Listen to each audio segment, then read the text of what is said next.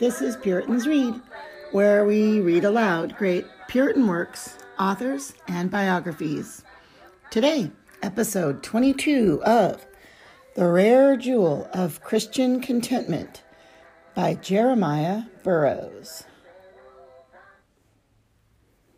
Number 4.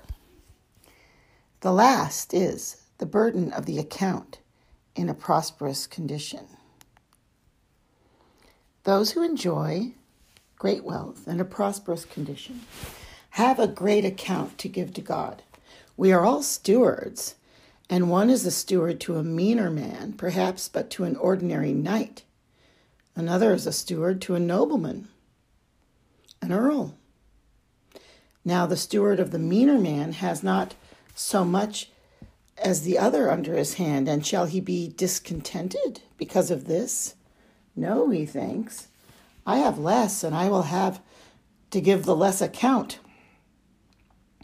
So your account, in comparison of the ministers and the magistrates, will be nothing. You are to give an account of your own souls, and so are they. You are to give an account for your own family, and so are they. But you will not have to give account for congregations and for towns and cities and countries. You think of princes and kings. Oh, what a glorious position they are in. But what do you think of a king who has to give account for the disorder and wickedness in a kingdom which he might have possibly prevented? What an abundance of glory might a prince bring to God if he bent his soul and all his thoughts to lift up the name of God in his kingdom. Now, what God loses through the lack of this, that king, prince, or governor must give an account for. There is a saying of Chrysostom on that place in Hebrews where it is said that men must give an account, or their souls. He wonders that any man in a public place can be saved because the account they have to give is so great. I remember I have read a saying of Philip, the king of Spain. Though the story says of him that he had such a natural conscience that he professed he would not do anything against his conscience, no, not in secret, for gaining a world, yet when this man was to die, oh, he said, that I had never been a king. Oh, that I had lived a solitary and private life all my days. Then I should have died a great deal more securely. I should with more confidence have gone before the throne of God to give my account. This is the fruit of my kingdom. Because I had all the glory of it, it has made my account harder to give to God. Thus he cried out when he was to die. And therefore, you who live in private positions, remember this.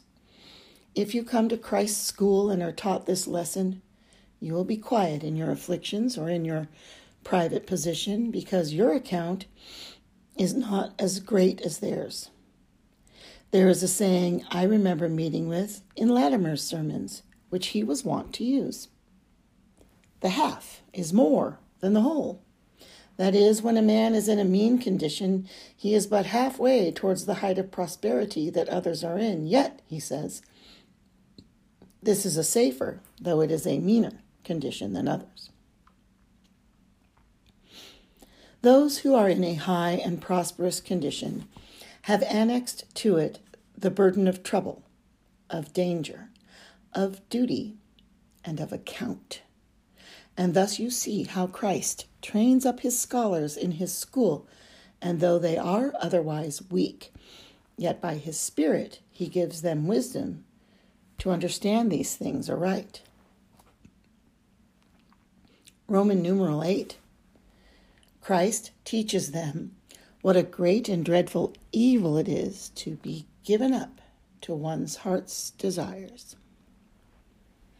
It is indeed a dreadful evil one of the most hideous and fearful evils that can befall any man on the face of the earth, for God to give him up to his heart's desires. A kindred truth is that spiritual judgments are more fearful than any outward judgments.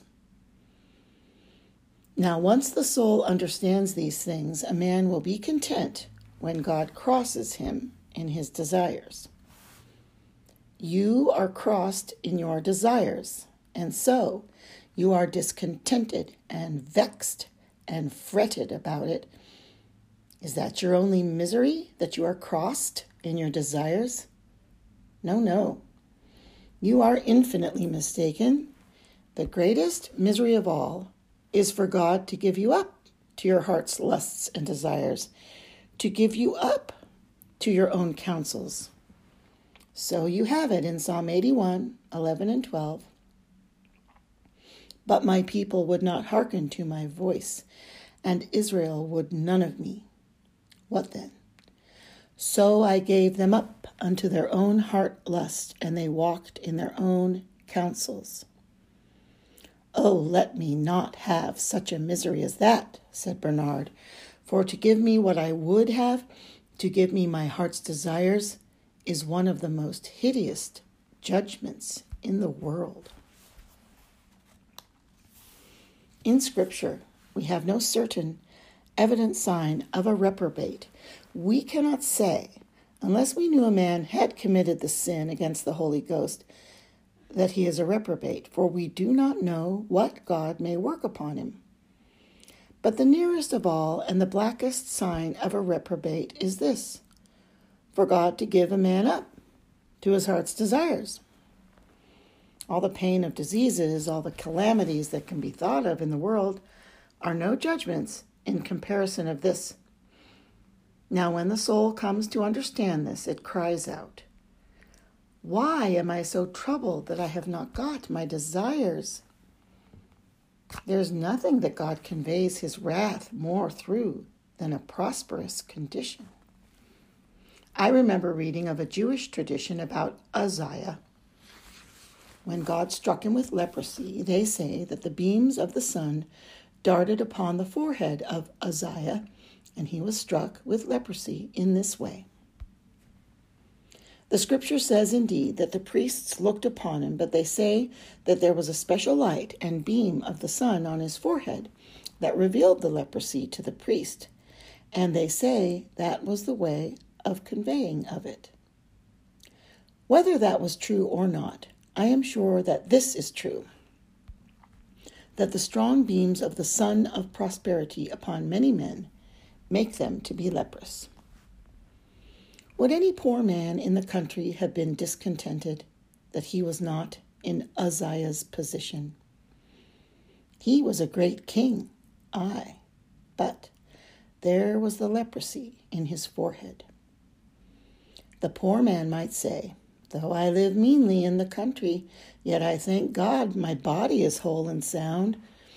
Would not any man rather have homespun and skins of beasts to clothe himself with than to have satin and velvet that had plague in it?"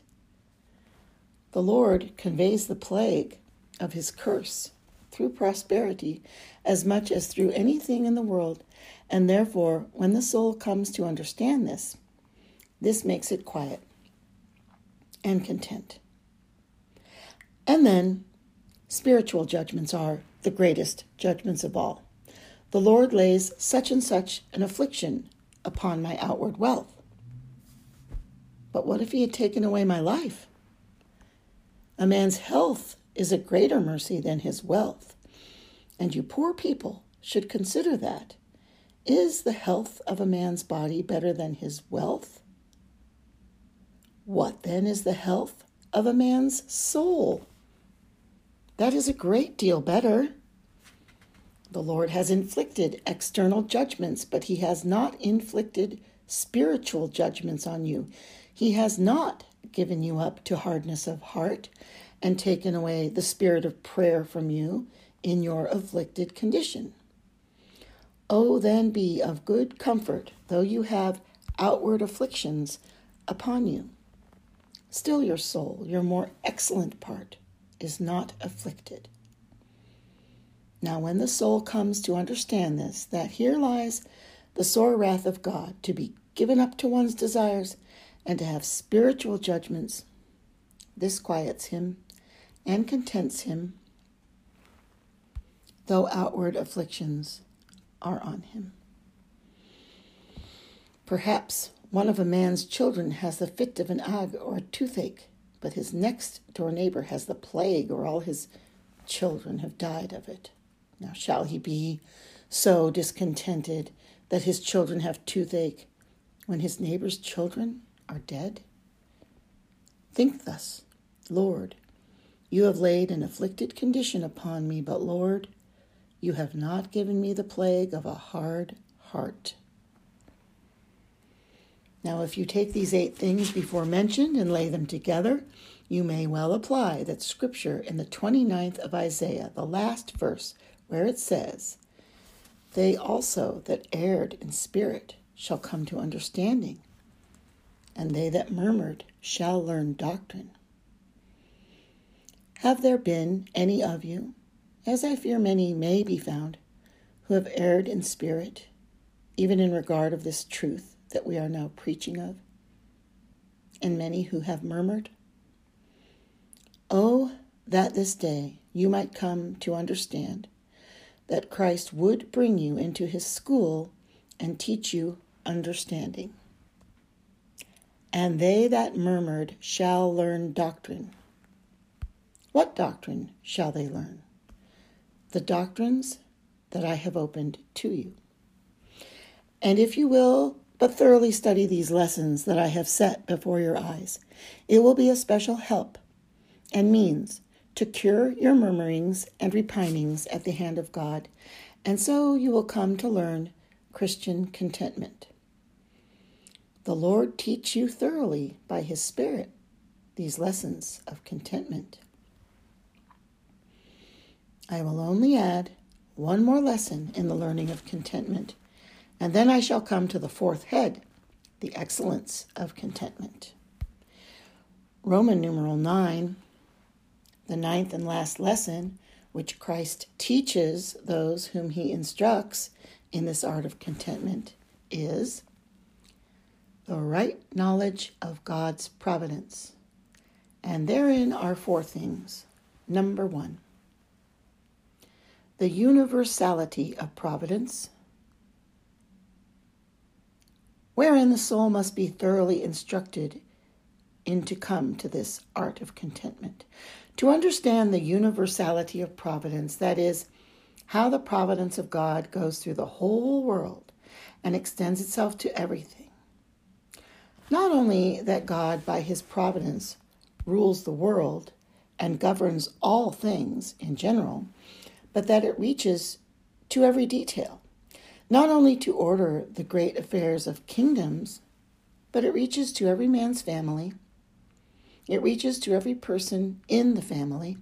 It reaches to every condition, yea, to every happening, to everything that falls out concerning you in every particular. Not one hair falls from your head, not a sparrow to the ground, without the providence of God.